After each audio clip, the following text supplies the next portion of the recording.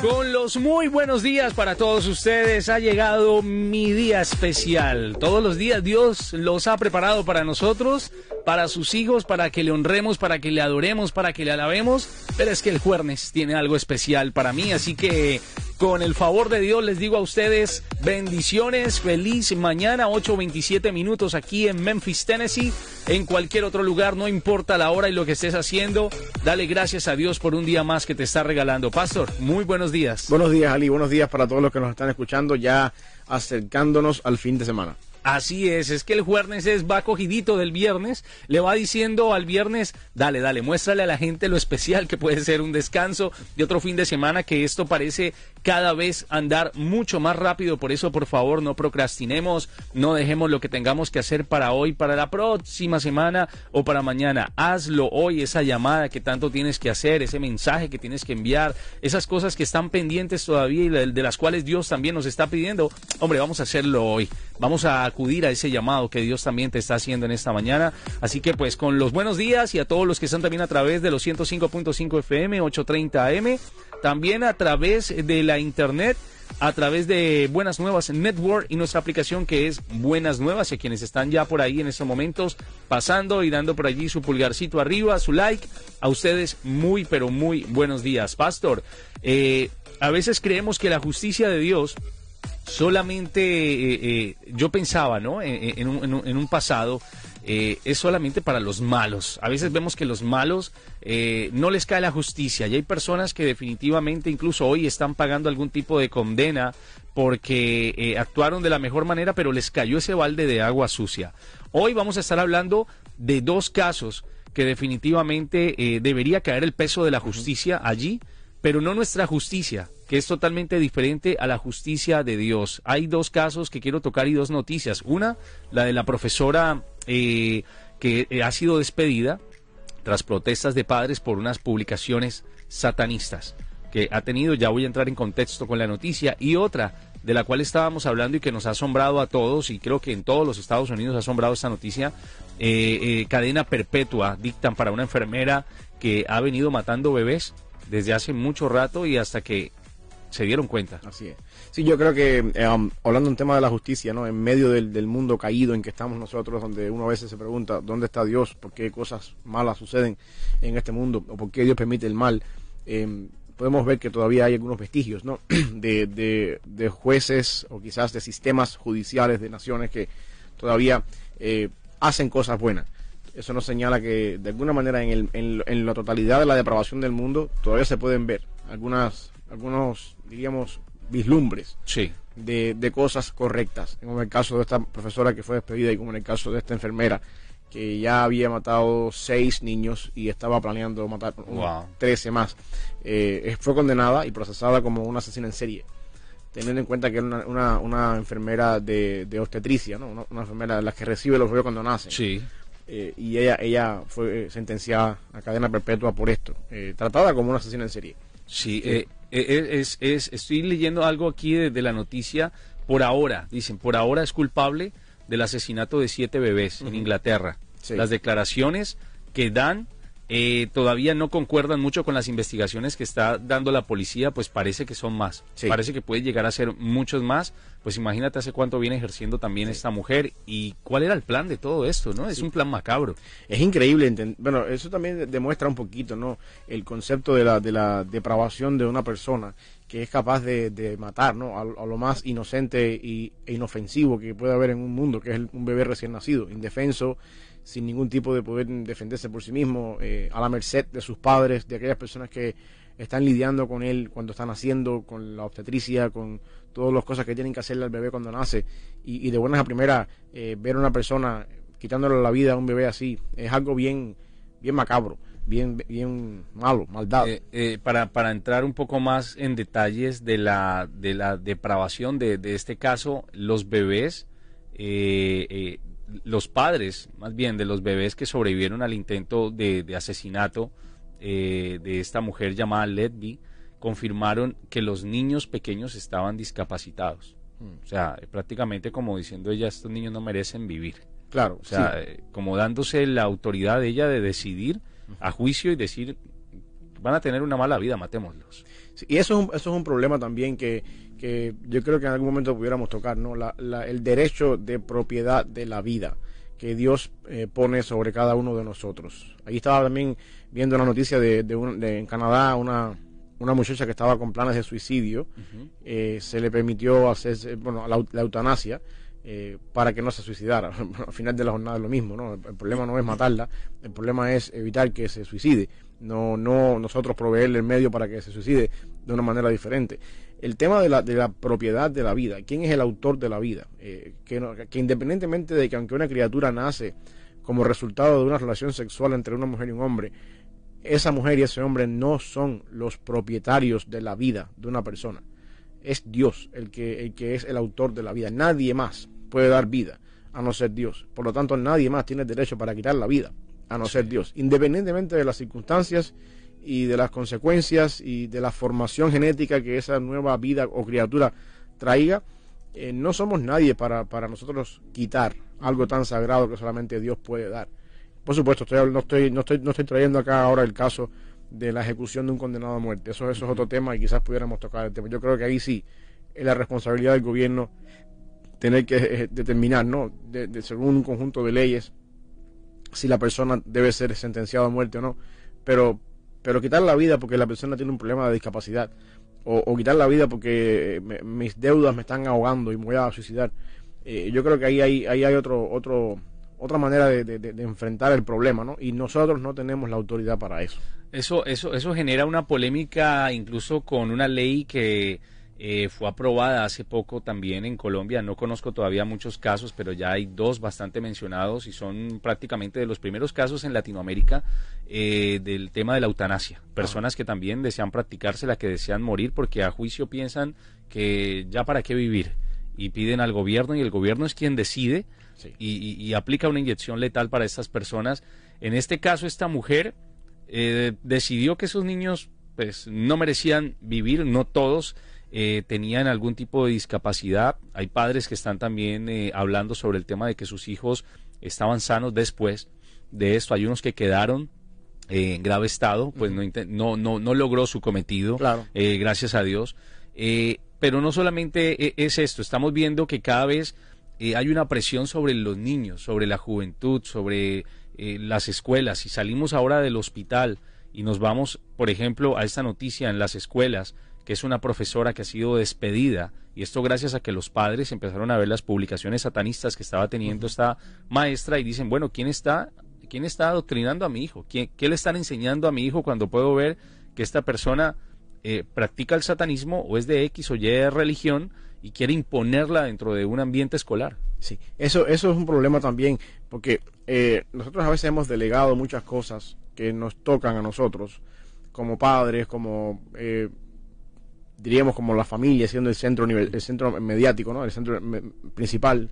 Lo hemos delegado al gobierno, lo hemos delegado a la escuela y cuestiones así. Yo creo que sí, la escuela juega un papel importante en mis hijos, en la enseñanza de poder leer, escribir, pero hay ciertos principios en cuanto a la vida religiosa, en cuanto a la vida moral, que es mi responsabilidad en casa enseñar. Yo soy el responsable delante de Dios algún día de cómo yo enseñé a mis hijas a definirles su género. Ellas no son LGBTQ, ellas son mujeres. De cómo yo a mis hijas las enseñé a adorar al Señor, de cómo yo a mis hijas las llevé al camino de la fe. A lo mejor yo delante de Dios no soy responsable de cómo mis hijas aprendieron a leer. Quizás yo creo que la escuela juega un papel importante con eso, pero el otro cúmulo de lo que entra dentro del concepto y la definición de educación, que no es solamente leer y escribir o multiplicar y restar, es parte de mi responsabilidad en el hogar. Y a veces yo creo que una de las cosas que vemos hoy en día en las familias, en los hogares, es los hijos encerrados en su cuarto con un teléfono celular, con un iPad o con una computadora, los padres delante de la televisión o delante de otro teléfono, y no hay comunicación ninguna. Sí. Y no hay una enseñanza proactiva en el hogar. Parece que se le dejara a veces la educación a la escuela. A la escuela y a las redes sociales. Sí, a las redes sociales y a la escuela, y yo creo que eso es un error como parte nuestra en el concepto de la familia y en el concepto de lo que se espera de nosotros como padres y responsables de aquellas personas que mañana van a ser nuestros hijos, o sea, nuestros hijos adultos. Y es una cosa que yo creo que tengamos en cuenta. Nosotros criamos a nuestros hijos y los educamos para la sociedad. no es para que mi hijo sea conmigo, mi bebito lindo, mi niño. Nosotros educamos y hacemos crecer a nuestros hijos para la sociedad. Ese niño mañana va a ser alguien en la sociedad. Ya puede ser, depende de mi trabajo como padre, ese niño va a ser mañana o un médico o un asesino en serie. Y al final del día es para la sociedad. Y eso cuando uno entiende eso, Ali, uno puede entender entonces, o puede poner en práctica más fácil por qué yo tengo que de vez en cuando quitarme la correa y hacer mi trabajo de disciplina. ¿Por qué tengo que usar la vara y el callado a veces con mis hijos? Cuando yo entiendo que mis hijos son mi responsabilidad mientras son menores de edad, y yo estoy invirtiendo en ellos y enseñándoles a ellos ciertas cosas que después eventualmente ellos van a poner en práctica afuera, y van a ser de bendición o van a ser un problema para la sociedad. Ahora, yo creo que también, Pastor, allí juega un papel importante el hecho del currículum de la persona, ¿no? Del resumen cuando va a ser contratada, cuando va a ser de pronto incluida dentro. Hoy en día eso es una parte sensible.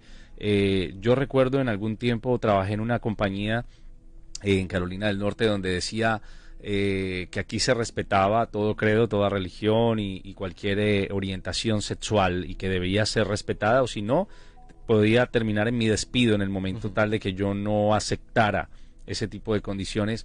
Pero hoy en día es un hilo delgadito y es tan sensible tocar esa parte cuando la persona se identifica, incluso para tomarle la vacuna a un niño, dice cómo se identifica al niño, o sea, cómo se va a identificar a un niño de 4, 5, 6 años. Y estoy leyendo algo de lo que habla, por ejemplo, en cuanto a esta profesora. Se afirmaba o ya se sabía que tenía desde el 2018 y 2020 un trastorno bipolar con manía y psicosis que hace una profesora dando clases con esto, y en lo cual afirma que respeta los pronombres y poniendo frases en sus redes sociales como salve Satanás. Eso, mira, yo creo que con esta onda de los currículum y de los resumés y de todas estas cosas perdóname, y que la vida privada de cada quien allá, sí, pero que aquí responda, eso, claro, no, eso claro, tampoco. Claro, eso, el resumen tú le puedes poner lo que tú quieras.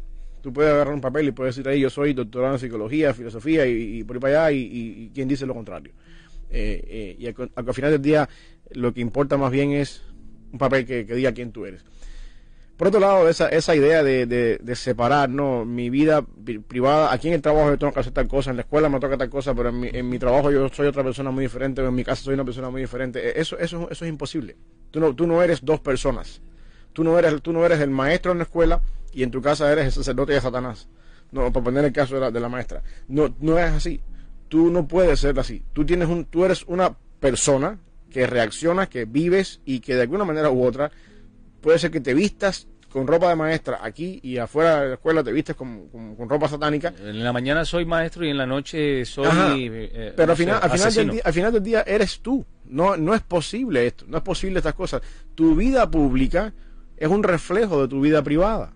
Tú eres en lo público lo que tu vida íntima refleja. Eso es bíblico. Eso es bíblico. Cuando Pablo dice que nosotros tenemos que hacer morir, en Romanos 8:13, tenemos que hacer morir el pecado que muere en nosotros. El que vive, si vivís conforme a la carne, moriréis, mas si por el Espíritu hacéis morir las obras de la carne, entonces vas a vivir. La idea es la siguiente: nosotros tenemos que, en la vida cristiana, hacer morir eso que está dentro de nosotros, que todavía sigue ahí de vez en cuando burbujeando para salir a flote, que es pecado, y para que podamos, por la obra del Espíritu Santo, ser nuevas personas, nuevas criaturas. La gran batalla por decirlo de alguna manera, de la doble personalidad en un ser humano, lo enfrentan mejores que nadie los cristianos, porque nosotros tenemos la nueva naturaleza que se nos dio en Cristo, y al mismo tiempo seguimos teniendo la vieja naturaleza que ya murió, pero todavía está ahí, presente, y ambas batallan. Y nosotros como cristianos sabemos que si yo no le dedico tiempo a mi tiempo de oración, al hacer morir el pecado que mora en mí todos los días, a llegar delante del Señor en arrepentimiento y reconociendo patrones y pecados en mi vida y arrepintiéndome y entendiendo cuáles avenidas me van a llevar por el pecado, y no batallo todos los días con eso, la vieja naturaleza va a salir. Y como dice Pablo, si vivo conforme a la carne voy a morir. Por lo tanto, nosotros tenemos que tener en cuenta lo que significa eso, porque lo vivimos en el diario vivir, en nuestra propia vida. O sea, cuando tú ves una empresa que te dice a ti, aquí tú eres el empleado XY, pero en tu casa tú puedes hacer lo que tú quieras. Haz lo que tú quieras. No es posible. No. Eso no es posible. Al final entras un día a la oficina del empleado XY y vas a ver un cuadro en la pared que alusiona a su vida privada. Vas a ver algo que refleja lo que en realidad tú eres. Y al final tú no quieres una compañía, una escuela, un hospital, donde quiera que estés trabajando, donde tus empleados vengan 8 horas, aparezcan o lucen una cosa públicamente, pero su vida privada es muy diferente. Eso no funciona así. Eso es una hipocresía, de alguna manera u otra, de alguna manera hablando. Y nosotros en la Biblia encontramos que ese no es el patrón. El patrón es, venimos a Cristo, según 2 de Corintios 5:17, cuando estamos en Cristo somos nueva criatura, las cosas viejas pasaron, todas son hechas nuevas. Y al hacer nuevas todas las cosas, el proceso va de toda la vida. Voy haciendo morir todos los días hago morir el pecado que mora en mí. Y entonces poco a poco, por el Espíritu Santo, voy haciendo crecer en mí nuevas maneras de vivir, nuevos patrones, y de esa forma me voy pareciendo cada vez más a Jesucristo. Eso es la verdadera conversión. No podemos nosotros decir, yo el domingo en la iglesia soy el santo, el cristiano, pero el lunes en la mañana vengo a hacer otra vez, hago lo que me dé la gana, en la oficina me expreso como yo quiero, me visto como yo quiero. Eso no es la vida cristiana, eso es hipocresía. Y en el mundo laboral, cuando a uno se le exige que durante las 8 horas de trabajo seas lo que te dice el currículo que debe ser, pero después en tu casa tú seas completamente diferente a lo que debe ser, eso no funciona. Eso no funciona. Por los intereses de una compañía, de una empresa, de una escuela, puede ser que te lo exijan, pero eso no funciona así. ¿A quién estás engañando? Es que es el tema. ¿A quién engañas? Y la pregunta también para nosotros como padres es, ¿quién está enseñándole a nuestros hijos? ¿Quién realmente es el profesor? ¿Será que el profesor es realmente lo que es? Sí. ¿O la persona, el médico que está viendo a nuestros hijos, realmente en ese momento es médico, pero cuando sale se convierte en cualquier otra cosa? Es que estamos viviendo en un mundo donde caras vemos, intenciones y qué sé yo, cosas privadas no sabemos. Sí. Y está bien que la vida privada de cada persona, como bien lo dice el nombre, es privada. Pero no puedes tratar de ser dos cosas al mismo tiempo, como no puedes tratar de ser un género y el otro al mismo tiempo. Dios te ha creado como una sola persona y uno tiene que ser del sí y no. En este caso, volviendo otra vez al tema, por ejemplo, de la enfermera. La enfermera ha sido juzgada, se le ha dado cadena perpetua, no pena de muerte, cadena perpetua. Muchos se alegran. Muchos de pronto discrepan sobre el tema y dicen más bien debieron haberle dado la pena de muerte. Es ahí donde también empezamos a aplicar nosotros nuestro tipo de justicia, ¿no? Por emociones. Claro. La justicia del hombre, la llamada justicia social o igualdad en uno de los casos, en la balanza. Sí, y eso es entendible, ¿no? Eso es entendible. Y también te puedes encontrar quizás cualquier de estas personas que tienen otra mentalidad y dicen que no, que la mujer actuó bien, porque en este mundo hay de todo. Sí. Le salvó la vida a esos niños de un futuro de bullying y de cosas. Tú no sabes lo que la gente puede pensar en su cabeza. Yo creo que en este sentido nosotros tenemos que apelar, en este caso, ¿no? a la ley. Y la ley en este caso debe ser neutral. No es posible, no guiada por emociones. Quizás la persona más apropiada para juzgar a esta persona no son los padres de las víctimas, quizás por la misma parte emocional y cosas así, pero tiene que haber una ley que sea justa. Y yo creo que en ese sentido la palabra del Señor dejó una ley justa, ¿no? El Antiguo Testamento se regía en el pueblo de Israel por una ley justa, en el sentido de que si tú haces cosas mal hechas te toca lo malo. A veces miramos la ley y decimos la ley es mala. La ley no es mala, el malo soy yo. Tenemos que partir de ese punto. La ley no es mala porque el malo soy yo. La ley es un reflejo de cómo es Dios. Y Dios es un Dios justo. Por lo tanto, cuando yo infrinjo la ley no es mala porque dice que, como decía, ojo por ojo, diente por diente, sino el malo soy yo. Y nosotros tenemos que tener en cuenta que cuando violamos la ley, no estamos violando, diríamos, el código legal de los Estados Unidos o de Inglaterra, en el caso de la enfermera. Estamos violando la ley divina de Dios. David dice en el Salmo 51, cuando se arrepiente del pecado con Betsabé y con Urías Eteo, él dice, a Dios le dice, contra ti, solo contra ti yo he pecado. Incluso el pecado fue contra Betsabé, fue contra Urías, contra todo lo que David hizo con esas dos personas, pero al final en su arrepentimiento él dice, contra ti, solo contra ti he pecado. No quiere decir que no hay una confesión para la familia de Betsabé, no quiere decir que no hay una remuneración para la familia de Urías. El punto es que todo pecado que nosotros hacemos, o toda infracción de la ley que hacemos, al final del día repercute contra Dios, porque Dios es el autor de la ley y el autor de la justicia. El estándar de justicia es Dios. Yo recuerdo una vez que estábamos hablando en una iglesia el tema de la poligamia, y voy a explicar por qué, no estoy yéndome del tema, sino voy a hacer esto como una ilustración. El tema de la poligamia, y decíamos que la poligamia era pecado, y que vaya para acá, y que uno no puede tener varias esposas, y se levanta un muchacho en la congregación y me pregunta, y dice, bueno, eso es relativo, me dice él, porque aquí en el mundo occidental la poligamia es pecado, pero si nos vamos al mundo árabe, por ejemplo, tú puedes tener cuantas esposas tú quieras, es normal, siempre y cuando las puedas mantener económicamente y tengas la manutención para eso. Entonces, ¿dónde es pecado? ¿A qué nos ajustamos cuando decimos eso? ¿Cómo llegamos nosotros ahora a Arabia o a un país árabe y empezamos a pregonar que la poligamia es pecado? ¿En base a qué ley? Bueno, la respuesta está, la ley absoluta es Dios, la tenemos en su palabra. Y su palabra dice que el hombre dejará a su madre y a su padre y se unirá a su mujer singular y serán una sola carne, ellos dos. Por lo tanto, tenemos una ley moral, tenemos una ley absoluta, un código de ley vigente que es la palabra del Señor. Hay una conciencia, ¿no? El hombre tiene una conciencia de saber lo que dices ahora, esa moralidad. Sí. Que está bien y que está mal, el hombre no es tonto. Sí, pero aún así en países y en contextos donde, por ejemplo, el mundo árabe, donde la moralidad me enseña que es normal tener 20 mujeres, y yo lo veo como normal. Si yo no tengo un patrón legal, que una verdad absoluta, una ley absoluta máxima sobre la cual yo me voy a someter, entonces yo estoy mal. Yo puedo negociar ciertas cosas y yo puedo mudarme a Arabia y decir, mi ley moral me dice a mí que yo no debo tener 2 mujeres, pero es que esta gente aquí lo hace. Y mientras yo viva en las fronteras de Arabia puedo tener 2 mujeres también. Entonces yo voy a cambiar mi esencia, lo que yo soy, y lo voy a adaptar según el contexto donde yo esté.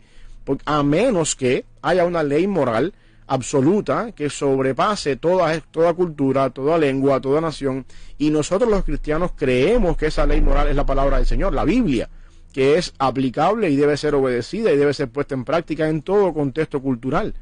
Y ahí es donde nos toca a nosotros tener en cuenta que nuestra moralidad se rige por un patrón que se llama ley divina, o diríamos la verdad inspirada por Dios, que nos ayuda, nos enseña a cómo desarrollar nuestra vida según esa palabra de Dios. Y eso es lo que muchas veces sucede en el mundo nuestro, cuando queremos sacar de en medio de las escuelas o de los congresos o de cualquier lugar la Biblia.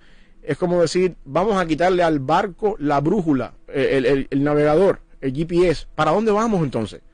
¿Para dónde vamos? Andamos en el mar a la deriva y no tenemos un rumbo, no tenemos una dirección, no sabemos quién es qué cosa es quién está el control y qué es lo que está bien y qué es lo que está mal. Entonces el concepto del bien y el mal queda sujeto a la opinión de cualquiera. Para ti está bien, para mí está mal. La idea del relativismo es esa. Lo que para ti funciona, lo que es tu verdad, no necesariamente es la mía. Y yo te respeto tu verdad, y está bien que tú seas LGBTQ y seas todas las letras por ahí para allá. Yo puedo ser otra persona, está bien que tú digas ustedes o ellas, o para ser inclusivo, y yo puedo también tener la mi verdad, y tenemos que respetarnos, y tenemos que vivir en paz, y tenemos que respetar nuestras diferencias, y de ahí sale la onda del coexist, donde todos coexistimos por el bien social. El problema con todo eso es que eso no funciona. No funciona. Porque eso es una fachada, una pantalla, que al final del día, detrás de las bambalinas, ninguno estamos de acuerdo con nada, y lo que queremos es, por el bien de la humanidad, que no existe ese bien de la humanidad, mientras haya un liberalismo, vamos a vivir nuestra vida respetándonos todos. Pero la pregunta es, ¿vivir qué? ¿O para dónde vamos mientras estamos viviendo esta fachada? Si no nos damos cuenta que hay un Dios detrás de bambalinas, al quien algún día nos vamos a enfrentar cara a cara, y a quien tenemos que darle cuentas algún día, y de quien, según Pablo en Filipenses, toda rodilla se va a doblar y todo el mundo va a confesar que ese Cristo es Dios. Si no tenemos en cuenta eso, todo el coexist, LGBTQ y toda esta cantidad de respeto, pero es tu verdad, la mía es diferente, todo esto es una fachada, una mentira. Y vamos a pasar la vida entera viviendo y creyendo una mentira por lucir que todo está bien, cuando en realidad no es así. Y sabes que en realidad no es en ocasiones no es te respeto lo que haces. No, es mentiras. Uno abomina lo que de pronto está pasando y lo que esas personas hacen, si sabe uno que la palabra de Dios establece una cosa muy diferente. Lo que pasa es que hoy en día yo diría que la palabra es ser tolerante, porque a veces el tratar de decirle a una persona que lo que está haciendo está mal, es prácticamente tomártelo o se lo va a tomar como si que tú eres su enemigo. Sí. Te va de una vez a tildar de enemigo, te va a sacar. Pasa en todos los ámbitos, pasa en este caso con las personas que de pronto definitivamente cuando te dicen a ti te queremos contratar, pero en tu Facebook no nos gusta lo que publicas. Y por eso no te damos el puesto. Claro. Y entonces vienen las demandas de por qué no se pueden meter en mi vida privada. Todo se ha ido a una especie de ley, para una ley absurda, ¿no? Una ley absurda para muchos y una justicia que otros exigen y que piden, que es una minoría, para poder hacer y descualquierar también a una juventud que viene por ahí en camino. Vamos a hacer una breve pausa, pero ya vamos a estar con ustedes aquí en un día mejor de Buenas Nuevas, el hogar de la fe y la esperanza. Recuerden que nuestro WhatsApp ha cambiado, por ahí lo estoy dejando, es el 901-455-5060. 455-5060. Es el hogar de la fe y la esperanza y aquí estamos en esta nueva hora que comienza para acompañarles y hoy hablando, Pastor, un poco de la justicia que alegra a muchos, de la justicia que cae sobre algunos y donde uno dice se lo merecía, y de la justicia que Dios también puede aplicar en cualquier área de nuestra vida y que a veces decimos, pero ¿por qué me pasa esto a mí, Dios? Sí, y Dios es un Dios justo. Una de las bienaventuranzas que encontramos de Mateo 5 es: bienaventurados los que tienen hambre y sed de justicia, porque ellos serán saciados.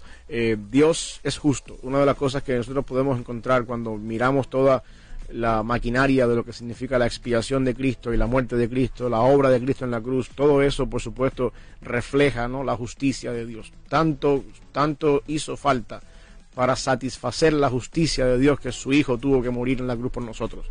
En ese sentido tenemos la esperanza, ¿no?, de que Dios es un Dios que hace justicia y que de alguna manera sabe hacer justicia, ya sea que como decía Álvaro Torres por ahí, una canción, de este mundo nadie se va debiendo nada.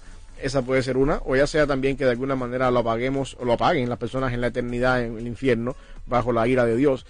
Pero lo que quiero que sepamos es que Dios no deja ningún pecado o ninguna injusticia sin ser cobrada, por decirlo de alguna forma. Ya sea que Cristo la lleve a la cruz y la paguemos allí, como es el pecado nuestro que nos hace hoy decir Abba Padre, como decía Pablo, o ya sea como es el caso de aquellos que se mueren sin conocer a Cristo y eventualmente pagan su propio pecado en un estado de condenación eterna en el infierno, porque Dios es un Dios justo y su justicia tiene que ser satisfecha. De lo contrario, Dios no fuera justo. Básicamente hay una tensión, ¿no?, entre la perspectiva de lo que es la justicia de Dios y la justicia humana, la justicia social o lo que aplica el humano para decir, me parece que esto es justo y a cada quien se le dio a su medida. Claro. Y el día de hoy, pues con las noticias que tenemos, una enfermera que ha sido juzgada y le han dado la pena máxima, que es de perpetua, no sé cuántos años, pero cadena perpetua. Esa mujer no va a salir de allí, simplemente por simplemente no, porque desgraciadamente se le dio la tarea de empezar a matar niños, no sé si con qué fin, para matar, para despoblar, tal vez, está en esa onda, ¿no?, que hoy en día está muy de moda las personas que dicen, el planeta está súper lleno, hay que tener menos hijos. Sí. Y está al otro extremo de la profesora que hace publicaciones satanistas a través de sus redes sociales, pero después es una maestra adorable con los niños Sí. en el salón de clases. Entonces, estas personas tienen un comportamiento, son profesionales en su área, pero tienen una doble vida. Se les ha aplicado una justicia, una despedida, la otra ha sido condenada a cadena perpetua. Sí, y es bueno también notar, ¿no?, como decíamos al principio del programa, que de alguna forma u otra todavía uno puede ver vislumbres y vestigios de la justicia siendo aplicada correctamente. Tarde, pero llega. Sí, y a veces uno dice, ¿por qué en el mundo pasan ciertas cosas y Dios no hace cosas que tienen que hacer para, de alguna manera, contrarrestar un poco el avance del mal? Bueno, Dios obra a su tiempo. Y nosotros tenemos a Cristo como la roca inconmovible de los siglos, como aquella persona que está en los cielos, que tiene cuidado de nosotros, que nuestra vida está en sus manos, independientemente de todas las maquinarias conspiracionistas que pueda haber en el mundo, en personas que tienen recursos y dinero para llevar a cabo planes y proyectos macabros en contra de la sociedad. Dios sigue estando en control y Dios protege a su iglesia, protege a su pueblo en medio de todo lo que está pasando. Una de las cosas que encontramos en Apocalipsis es eso básicamente. Nuestro Dios está en los cielos, la adoración celestial ocurre mientras en la tierra es un caos. En los cielos los ángeles adoran, los ángeles alaban al Cordero, y la historia de la humanidad tiene sentido básicamente porque Jesucristo venció en la cruz del Calvario y porque el Cordero fue inmolado. Por eso es que el Cordero puede abrir los sellos, romper los sellos y abrir el rollo, que básicamente en el capítulo 5 de Apocalipsis eso es el sentido de la historia de la humanidad. La humanidad tiene sentido y la historia de la humanidad tiene sentido y se puede poner en marcha gracias a que hay una cruz y gracias a que en esa cruz el Cordero venció. Aunque la cruz para algunas personas es derrota, muerte, para aquellas personas que estaban ahí en el camino a Maús, los discípulos, las personas que estaban viendo todo aquello, pensaron que todas las alas del corazón se cayeron cuando el Mesías murió. La cruz es una victoria. Cristo venció en la cruz. Pastor, ¿qué culpa tienen esos niños que esta mujer venía matando? Es la pregunta tal vez de muchas personas. ¿Qué culpa y dónde estaba la de siempre, ¿no? ¿Y dónde estaba Dios? ¿Qué culpa tienen los niños que iban a esta escuela en Illinois de tener una maestra que quién sabe qué cosas ya no les enseñó, ya ha sido despedida, pero que es una maestra a la cual nunca miraron cuál era su vida privada? Porque dice la gente, a nadie le importa lo que tú hagas de puertas para adentro, Sí. pero resulta que sí importa cuando tú tienes un trabajo con niños. Sí, no, ellos no tienen culpa ninguna. En realidad, esos niños son víctimas de un mundo caído, donde las cosas suceden en un mundo caído. Y al mismo tiempo yo estoy contento, ¿no?, de que se tomaron medidas a tiempo y que eso no trascendió. La culpa la tiene la maestra, en este caso la culpa la tiene la enfermera, que hizo lo que tenía que hacer. Todos estos niños son víctimas de cierta manera, y tampoco la culpa la tiene Dios. Déjame ser claro en esto, porque a veces pensamos que porque Dios es omnipotente y porque Dios tiene control sobre todas las cosas y porque Dios sabe todas las cosas, culpamos a Dios. ¿Por qué permitió Porque sabiéndolo de antemano lo permitió, y culpamos a Dios en ese sentido, y Dios no tiene culpa para nada en ese sentido. Dios es completamente inocente. El mal es una realidad que existe y que de alguna forma crea un problema filosófico en el mundo cristiano a la hora de tener que responder al porqué del mal. Pero yo tengo algunas razones también en mi vida personal para poder decir que el mal, la caída de Génesis 3, que es lo que ha dado resultado a todo lo que vemos hoy en día, es de cierta manera algo que Dios permitió porque es mejor. Mi punto es que un mundo caído, restaurado por el Señor, es mucho mejor que un mundo donde nunca hubiese existido el pecado. Y quizás pudiéramos hablar en algún tiempo de por qué Dios permite que la humanidad caiga en pecado, para que eso sea mejor que un mundo donde Adán y Eva nunca hubiesen desobedecido. Y bueno, pero en realidad yo creo que es mejor. Dios no se equivocó al permitir que la serpiente tentara a Eva, que ambos cayeran, desobedecieran y se pusiera en marcha todo lo que está pasando hoy en día. En el plan eterno de Dios, lo que está pasando hoy en día no es la realidad de toda la historia. La historia no ha terminado. La historia termina el día que estemos con Él en gloria y que se haga una tierra nueva y un cielo nuevo. Y cuando lleguemos en ese momento, podremos mirar atrás y decir, bueno, Dios nunca se equivocó. Todo esto que estamos sufriendo ahora en nuestro presente inmediato, que podemos ver con nuestra mentalidad finita, dentro de todo el plan eterno de Dios, funciona para un bien mucho mejor, el cual Dios de antemano previó y se dio cuenta de que si yo, siendo Dios, si yo permito que Adán y Eva desobedezcan y Satanás entre en el mundo y tiente a Adán y a Eva, cuando yo restaure todas las cosas, la gloria final del mundo va a ser mejor si en el mundo hubiese habido un pecado, una caída, que si el mundo nunca hubiese desobedecido. Así que en ese sentido yo creo que Dios no está ajeno a lo que está pasando. Dios está consciente de lo que está pasando, permite lo que está pasando. El mundo y la historia de la humanidad está corriendo el cauce que el mismo Dios ha trazado, y por lo tanto nosotros no podemos ni tenemos tampoco la capacidad de ver la dimensión completa, pero Dios sí. Y en Apocalipsis tenemos, y en muchas partes de la Biblia, vislumbres de cómo se ve esa gloria final. Y cuando todo eso suceda, nos vamos a dar cuenta entonces que, bueno, todo esto que Dios diseñó nunca fue un error. Se asemeja prácticamente al mundo como una empresa de reciclaje. En estos momentos hay gente que dice y tiene esta expresión: el mundo prácticamente hoy en día está completamente hecho una basura, literal, mares dañados, sí, más contaminación, pero dentro de lo más vil y menospreciado, como dice la palabra de Dios, ha sacado lo mejor. Sí. Y ha sacado y ha levantado hombres donde nadie daba un peso por esa persona. Ha sacado de la pobreza a una persona que en ningún momento tenía ningún futuro, y Dios lo ha levantado gracias a su palabra. Sí, no, y todo esto va avanzando hacia un final. No, este no es el final. El final no es lo que está pasando hoy en día. No. Y a lo mejor para nosotros... Ni el final para muchos, como dicen, es la muerte. No, tampoco. Mejor sería morirme para no ver nada más de esto. Al contrario. No, exactamente. Nosotros no podemos entenderlo, y a veces en nuestra mentalidad pensamos que nos ha tocado vivir en un mundo donde mi vida tiene un lapso de tiempo de tanta cantidad de años y después ya me voy de aquí. Y me tocó vivir en un tiempo malo o en un tiempo bueno, pero la cosa es que el tiempo nuestro de vida no es el tiempo de Dios en la historia. La historia de Dios va desde la creación del mundo hasta la nueva creación del mundo.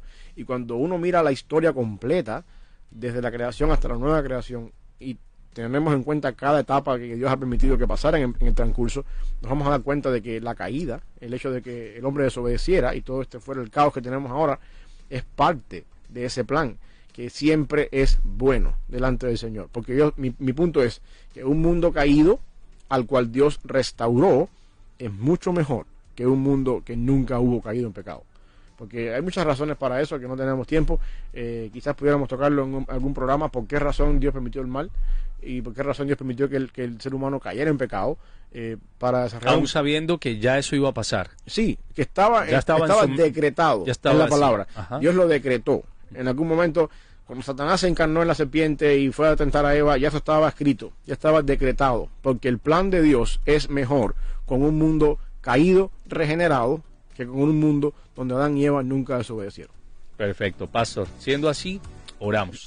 Señor, gracias por esta oportunidad, por este día que tú nos concedes ya casi terminar la semana. Bendice, Señor, este tiempo juntos. Bendice, Padre, también la vida de las personas que nos están escuchando, la vida de aquellas personas también que van a escuchar o ver este video después de manera diferida. Que podamos también nosotros, Señor, crecer a la imagen de Jesucristo, ir moldeando en nosotros y formando en nosotros una mentalidad y un carácter que te glorifique siempre a ti, y que podamos también de cierta manera honrarte siempre con nuestras acciones. Ayúdanos, Padre, a poder también reflejar en el mundo que no te conoce tu gloria, y poder de alguna forma, Señor, por el Espíritu Santo, traer personas a ti a través del mensaje de tu palabra. Bendice esta emisora, Señor, el colectivo de trabajo de esta emisora, y gracias, Padre, porque cada día se abren estos micrófonos para que podamos expandir tu palabra por estos medios. En el nombre de Jesús. Amén.